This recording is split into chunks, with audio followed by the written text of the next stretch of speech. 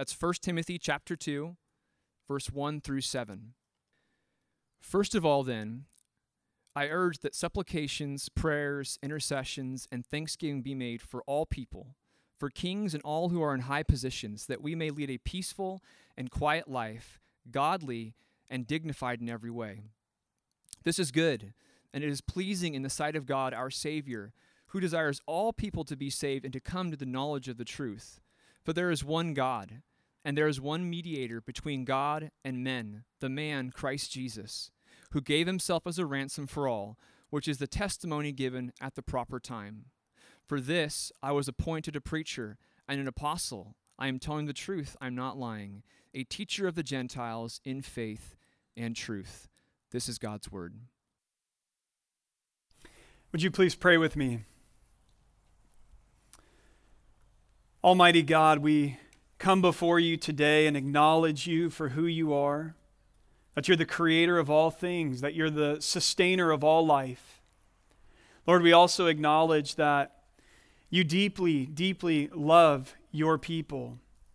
And through faith in Christ, we have been included in the people of God. And we know then that your love for us is a faithful, never-ending love. And we rejoice in that today.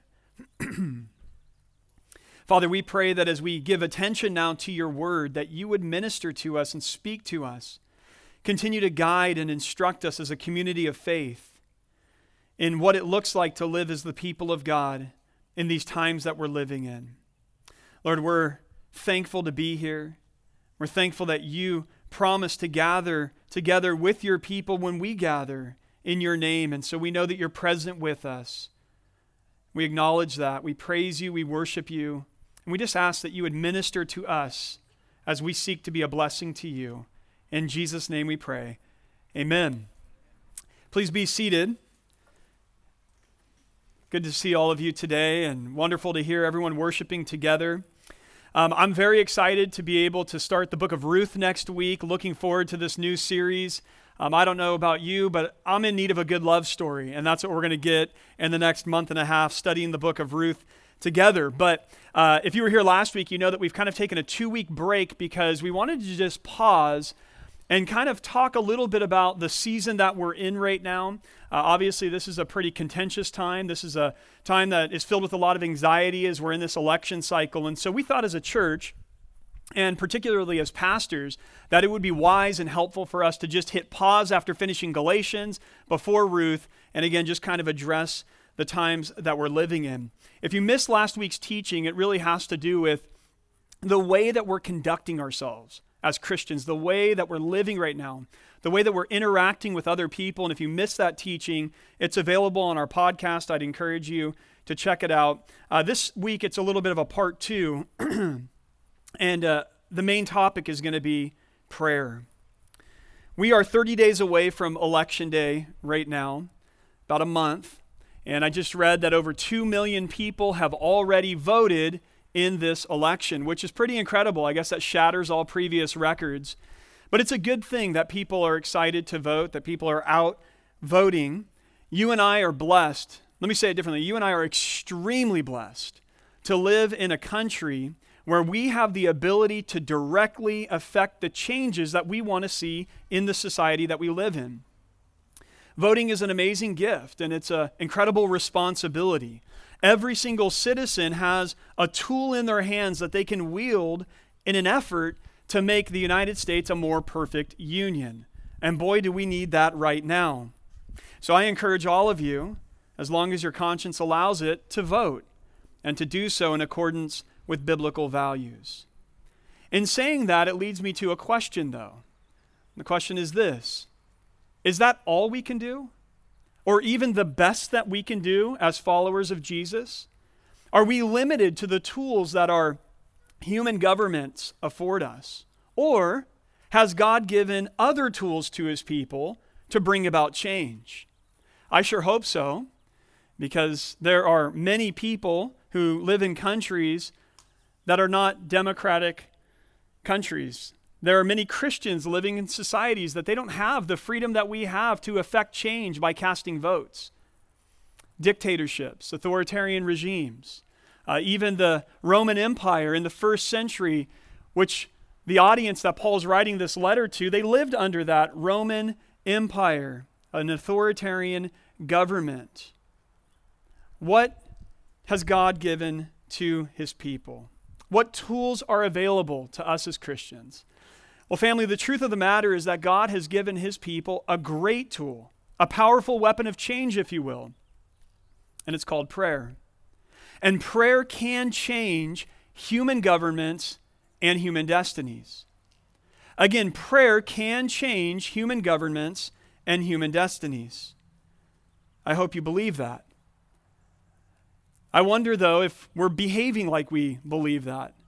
I wonder how each of us are doing right now in the prayer department.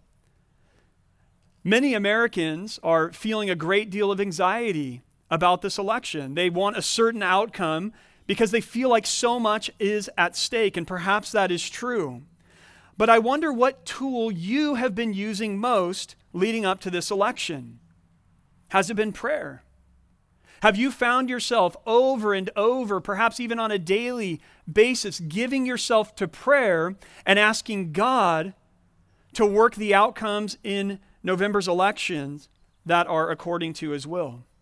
Or has the tool that you've been running to been perhaps the tool of arguing, debating, trying to win other people that you know over to your way of thinking?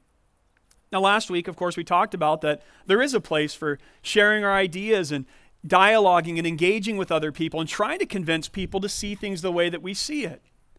But what we're learning here today in 1 Timothy chapter 2 is this, that our first and our most frequently used tool ought to be prayer. We should be people of prayer. We are people who believe that there is a God in heaven who rules the nations. We're a people who believe that there is a God in heaven who loves us and who has our good as his children at heart. And therefore, we should be calling on him constantly. This is what we see here in chapter 2. Look again at verse 1. First then, I urge that supplications, prayers, intercessions, and thanksgivings be made for all people, for kings and all who are in high positions. What's Paul saying? He's saying, listen, we need to pray for everyone, all types of people, but especially, or perhaps of first import, he would say, let's start with those who are in positions of authority. Let's pray for our government leaders. Now let me pause for a moment and give us some context. We're obviously just kind of like diving into the middle of this letter here in chapter 2. The context in 1 Timothy is that the Apostle Paul is getting close to the end of his life, and he's writing this letter to a young pastor who he's been discipling for years named Timothy. Timothy is pastoring in the city of Ephesus, which is a really strong commercial political center in Asia Minor 2,000 years ago. And Timothy, again, is pastoring a church there, or perhaps churches there. And so Paul sends off this letter, and he's trying to instruct Timothy as a young pastor in how to lead the church. In chapter 1, which obviously we didn't read, he begins by addressing false teaching. There were people that were threatening the integrity of the gospel in that church in Ephesus, and the Apostle Paul has no time for that, so he deals with it in chapter 1. But now he shifts gears in chapter 2, where we're studying today, and he begins addressing the topic of public worship. What I mean by that is the way that the church worships God as we gather corporately, like we're doing here this morning.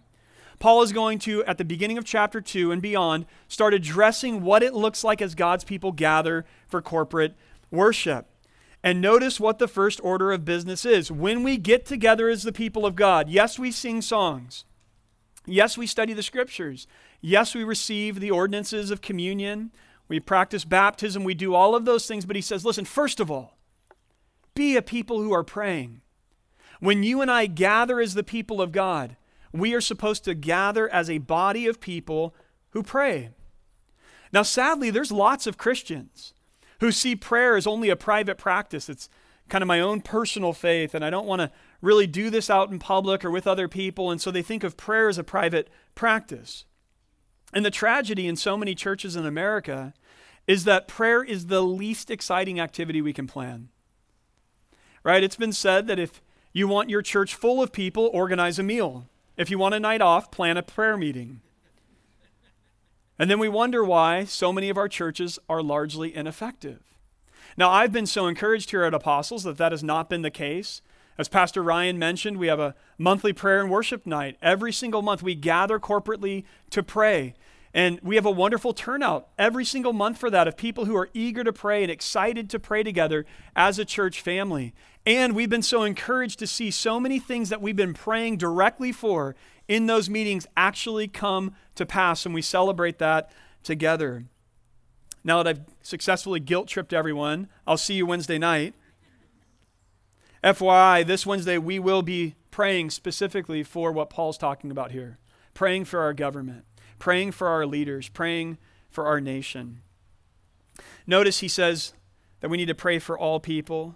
Obviously not all 7 point whatever billion people. We couldn't do that. But what he means is all types of people. And he begins by those who are in these positions of authority.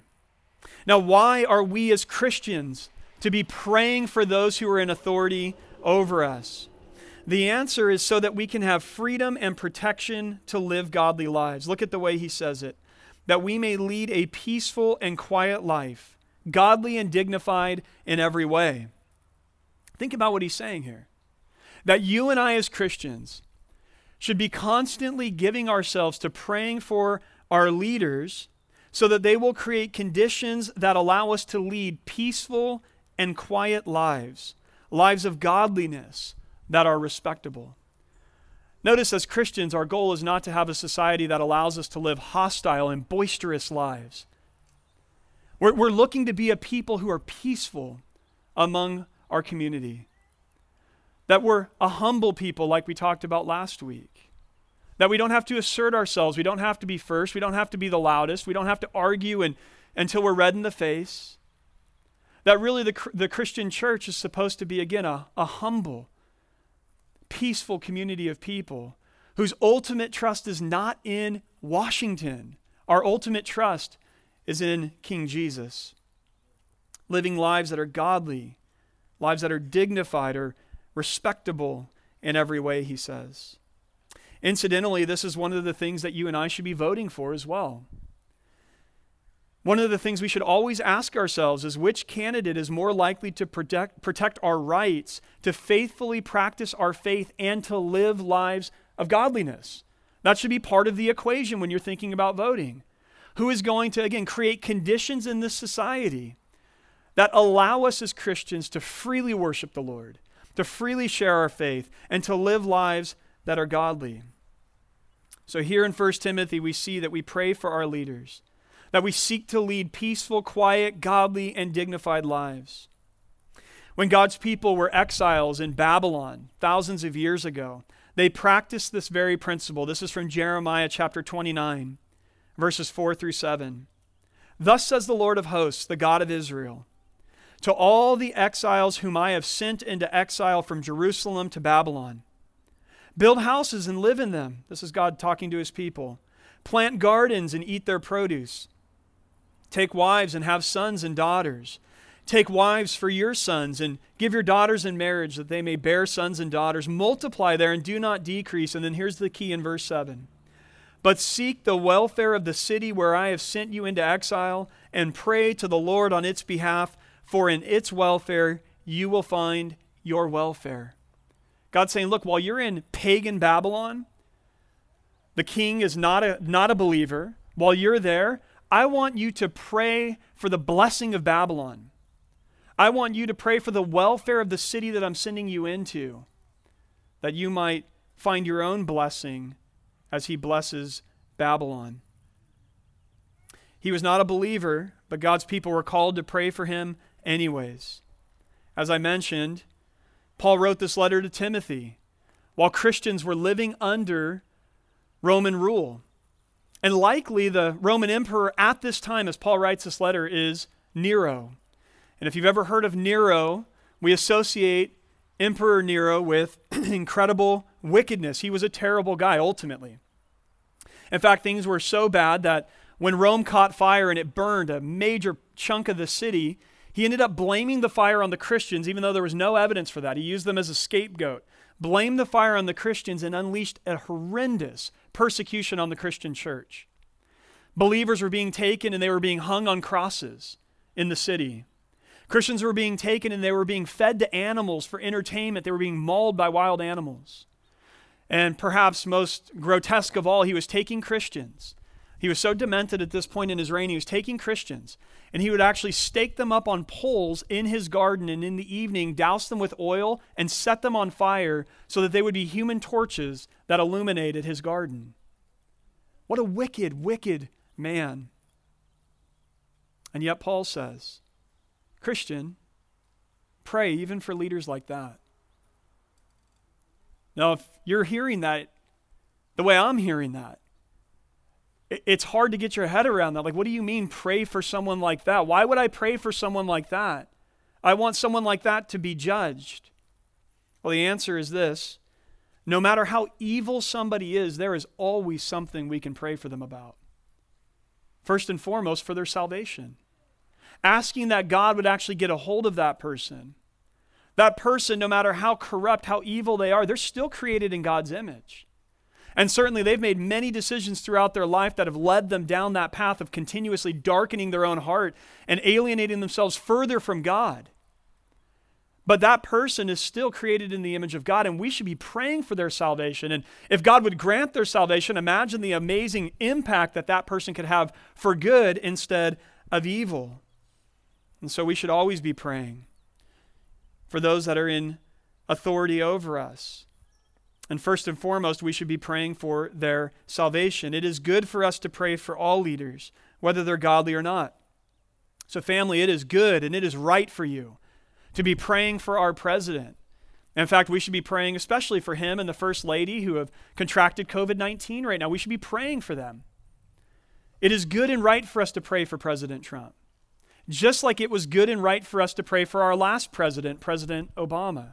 Just like it is good and right for us to be praying for our governor, to pray for our mayor, to pray for our city council, to pray for our board of education, to pray for our law enforcement officers. We are a people who pray for those who are in authority over us. Again, one of the reasons, as we've seen here, is that we desire a peaceful society, a place where we can freely exercise our faith and we can live lives of godliness and love our neighbors. But not only that, as I alluded to a moment ago, we ought to be praying for each and every one of their salvation. This seems to be the logic of Paul's argument here as we move into verse 3. Notice in verse 3 he says, "This is good, and it is pleasing in the sight of God our Savior." What is good? What is he referring to? Well, he's referring back to what he had just written in verse 2, verses 1 and 2. It is good, he says, and pleasing in the sight of God our Savior that you and I as Christians pray for everyone, and especially those who are in authority over us, so that we might be able to lead a peaceful and quiet life. Why? Verse 4, because our God desires all people to be saved and to come to the knowledge of the truth.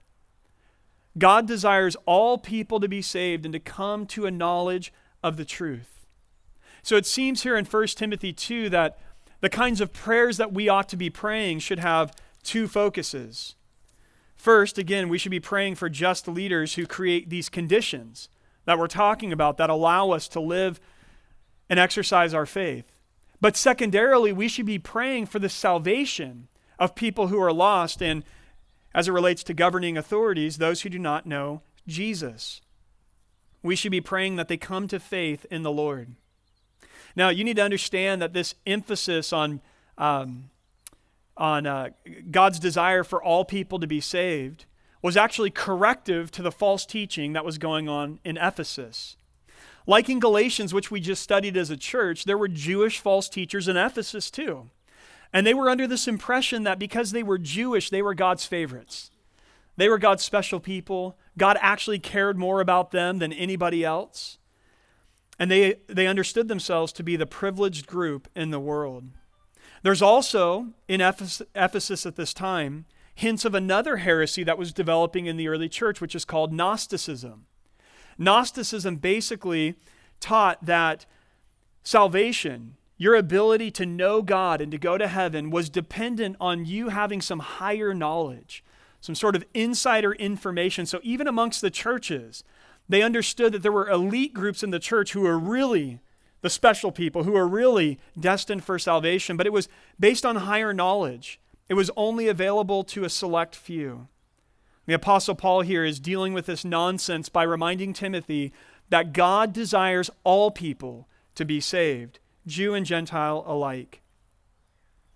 Now, these forms of elitism, whether it was Jewish elitism, we're better than Gentiles, Gnostic elitism, we're the intellectuals, we're smarter than those other people, or any other sort of elitism has no place in the church.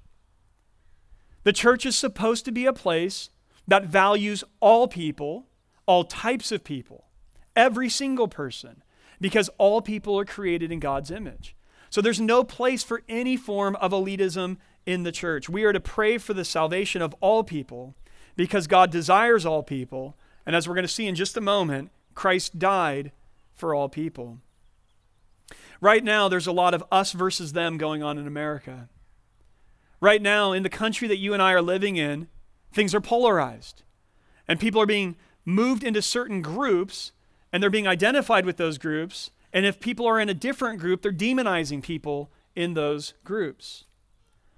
So simply put, I suppose you could say you've got, maybe on one hand, these would be the broad groups. You've got liberals, Democrats, Antifa perhaps. On the other side, you've got conservatives, Republicans, Proud Boys maybe. It's like we're able to just kind of like push things out in these directions and go, okay, these are the groups. And if you fit any of those things, then you're all of those things. And it's us versus them in our country. The question this morning would be this. Whoever them is for you, are you praying for them? Like think about who you are.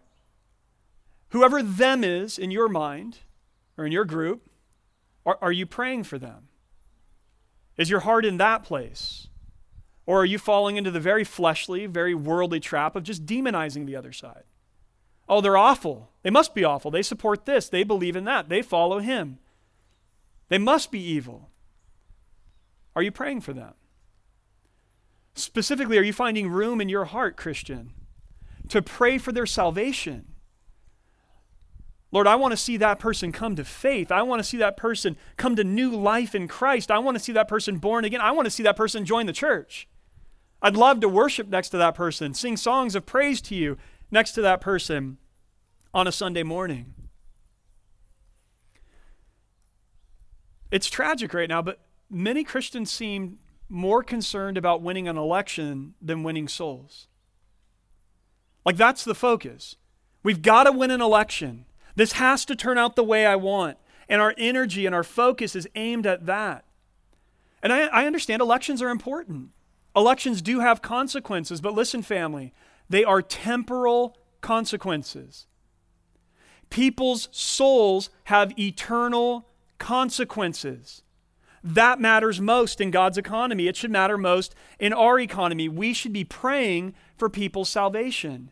We should be passionately seeking the salvation of people, no matter whether they're in our camp or another camp. We should want to see them come to faith in Jesus Christ. I was thinking about this week. Wouldn't it be so amazing if this season, let's just call it 2020, that has been so filled with immense pain and been so disorienting and has been marked by polarization and fear. Wouldn't it be amazing if this season, 2020, was actually the very soil that God used to bring sweeping revival across our country? That things were so bad, things were so out of place right now, so disjointed in our society, and the church became so focused on what we should be focused on, which is not necessarily politics, it's the kingdom of God, that we decided to live like the church and pray like the church and preach like the church. And God used this terrible, dark season to bring about a massive, unthinkable harvest of souls. Wouldn't that be amazing? Isn't that worthy of us devoting ourselves to prayer for that during this election cycle and beyond?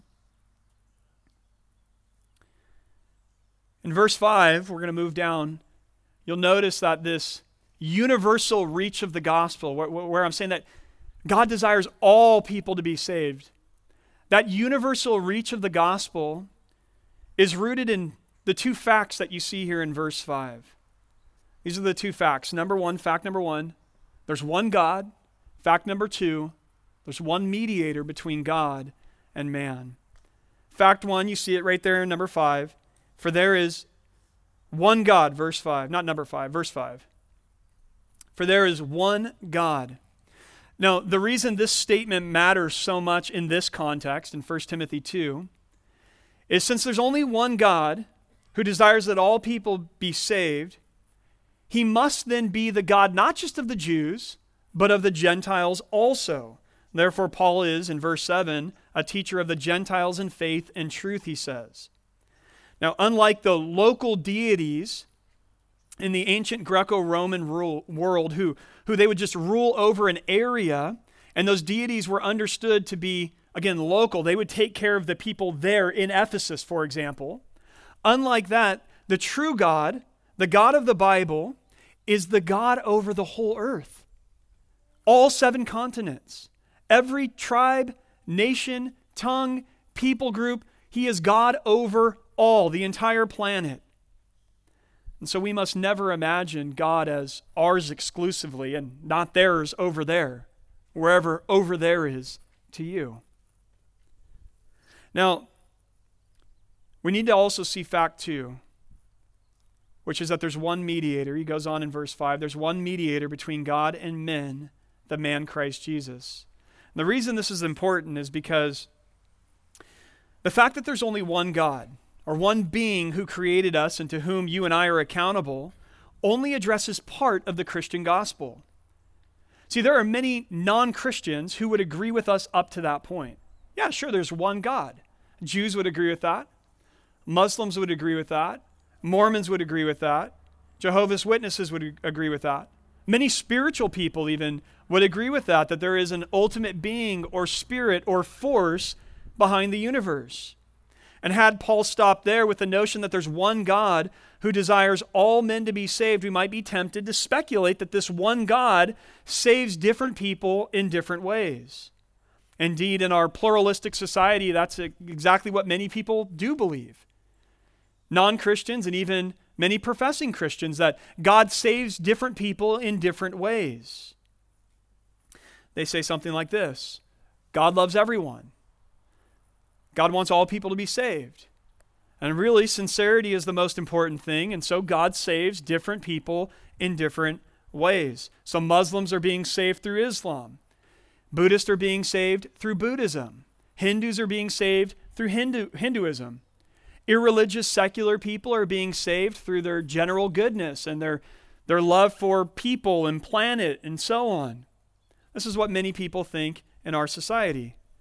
Now, premise 1, of course, is true, that God does love everyone. Premise 2 is also true, that God does desire all people to be saved. But premise 3 is where there's a problem. Sincerity is not the most important thing. As I've mentioned before, you can be sincerely wrong. If I got on a flight headed to Hawaii, and let's say that the standard practice is that they fill the plane up to a certain amount of fuel every time a plane flies to Hawaii. If I found out that the captain said, hey, we're good at half that amount, because I sincerely believe it's enough to get us to Hawaii. I don't know about you, but I'm looking for another flight to Hawaii, because I don't want to risk him, with all his sincerity in the world, being sincerely wrong and my plane going down over the Pacific. Sincerity is not the most important thing. So premise 3 here actually fails, which means that premise 4 does not follow that. Again, God would save every single person in different ways. Put differently, many people in our society believe all roads lead to God. I remember my former pastor a number of years ago made a statement. He was preaching in a very large evangelistic outreach. So it was a stadium. There were 50,000 people there. And I remember him saying something that made the entire 50,000 people silent. He said, I'm going to say something that might shock some of you coming from a Christian preacher. And then he said, I believe all roads lead to God. And everybody's like, whoa, is he supposed to say that? Let me double check that. They're like flipping through Bibles. But after saying that, he followed it up by saying this, but I do not believe that all roads lead to heaven. What he meant is that no matter what you believe, you could believe anything. When you die, you will in fact stand before God. Every road is going to lead to the true God.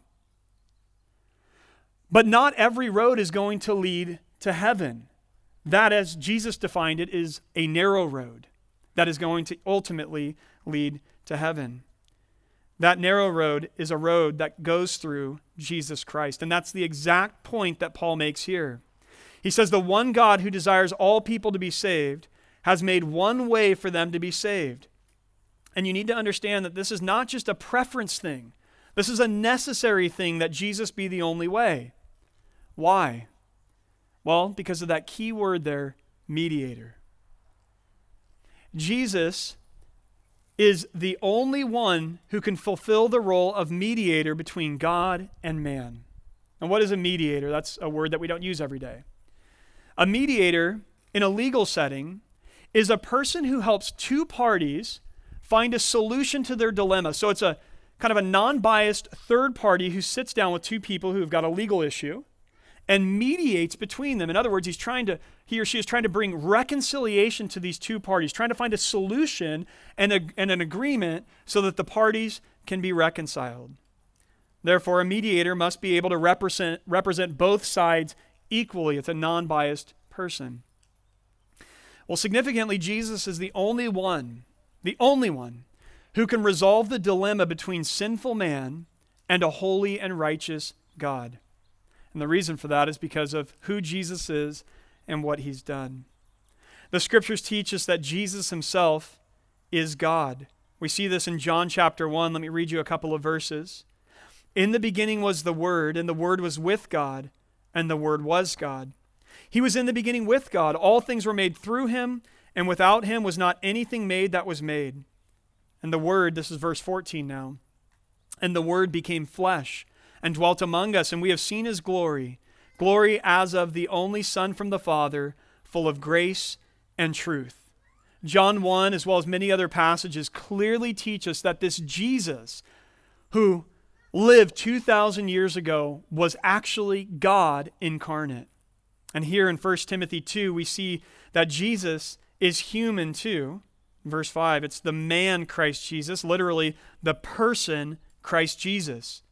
Jesus stands out as unique from every spiritual figure in history, from all spiritual gurus, from any other religious figure, because Jesus is not just a good man. The Bible teaches us that Jesus is the God-man. Now, why is this important?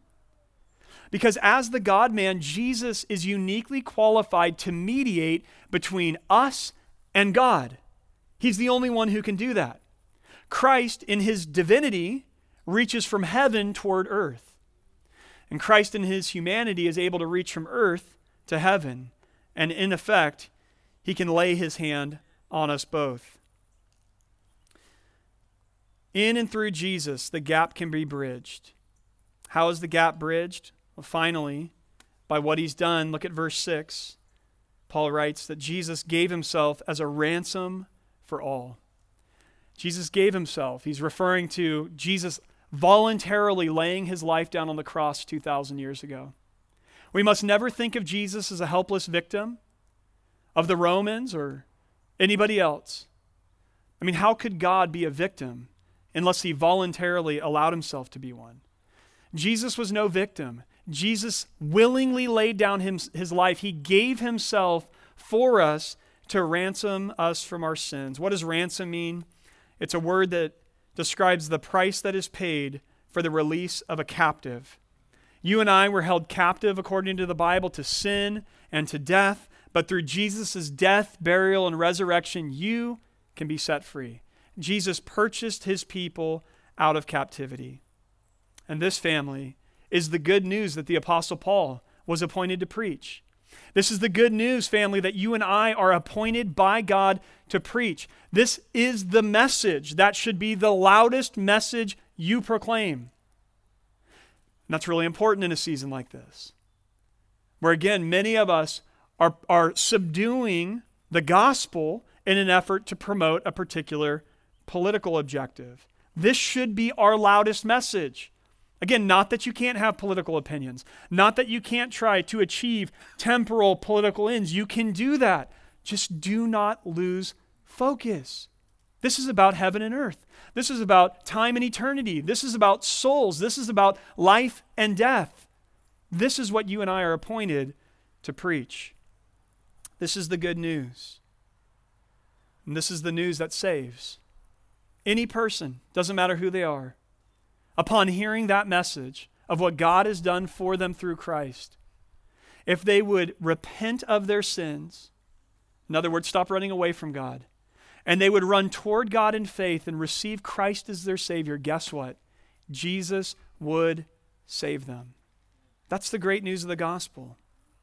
So here's the application for today, family. God is wanting, on this Sunday morning, to redirect our perspective. Many of us, again, are very anxious about this election. We feel as though a lot is on the line, and many of us are tempted to take matters into our own hands, arguing, debating, trying to change people's opinions, trying to get others to see things our way. This morning, God's trying to cut through all of that noise and say to his people, pray. Pray. Call on me. Seek me during this time. I sit on a throne that nobody can move me from. I do all that I please in the heavens. The kingdoms of the earth before the Almighty are nothing more than castles in the sand. He brushes them aside. And he's saying to his church, listen, call on me. Pray. Ask that the future of this nation would be a place where you can live a godly life, dignified in every way, where you can exercise your faith. And beyond that, pray for salvation. Pray that I would save those in these important positions. Imagine how revolutionary that would be for our nation right now. Pray for others who aren't leaders, but just other people who do not know Jesus, that I would bring sweeping revival to this land. I don't know about you, but I'm eager to pray for that. I'm eager to see what the Lord will do with the prayers of his people, asking for things like that. In closing, maybe you've joined us today and you've never turned away from your sins. You've never repented of your sins and placed your faith in Jesus Christ. Please know this morning, there is a God in heaven and he loves you. Not the you that you project to everybody else. He loves you, the true you, with everything going on in your life, all of the things that aren't right in your life. God loves you. And know that Jesus Christ 2,000 years ago died on the cross for people just like you.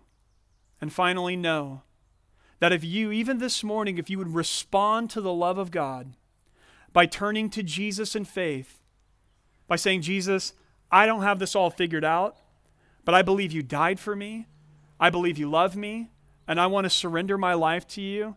Even a faith like that, Jesus will respond to this morning, and he will radically transform your life and your eternity. If this morning you find in your own heart a desire to make a decision like that, a desire to say yes to Jesus, please, after this service, find myself or find Pastor Ryan. Let us know that, because we want to encourage you and we want to help support you and get you on the right track following Jesus. Let's pray. Father, we thank you so much for who you are. This morning we are reminded in your word that perhaps our greatest responsibility is the responsibility to not depend on our own strength. And this goes not just for elections, this goes for every day of our lives. It's to not depend on our own strength, but to depend on you through prayer. Lord, I pray that you would stir us up as a community of Christians to be prayerful, to seek you. And Lord, we pray that you would answer our prayers according to your will. There are many times when we don't even know what we ought to ask, but your word says that the Holy Spirit prays for us in those moments. And even though we might not know what to ask sometimes, we always know that it's right to ask for your will to be done on earth as it is in heaven. So Lord, we might not know the exact political outcome that's going to ultimately be best for this nation, but Lord, we know that we trust you. And we pray, God, that you would bring about a wonderful, wonderful future in this nation. But Lord, even if you choose not to do that in the here and the now, we know that we are not just citizens of the United States. We know that we are citizens of heaven, and it's a kingdom that is unshakable, and that's where our ultimate hope rests. And so, Lord, we rejoice that no matter what is the outcome of this election or the future of this nation, we rejoice that your kingdom is secure and that we're citizens there. Thank you, Lord. God, I pray that you would, during this season, bring sweeping revival. And Lord, I pray that it would begin with us as the church, that you would revive our own hearts, that you would refocus us and redirect our perspective, and that we would be a people that more than anything are seeking to live godly and dignified lives and praying for those who do not know Jesus, and that we'd be willing to preach the gospel. And Lord, through those efforts, we pray that many would come to faith. Lord, would you do these things for our good and for your glory, we ask. In Christ's name, amen. Amen.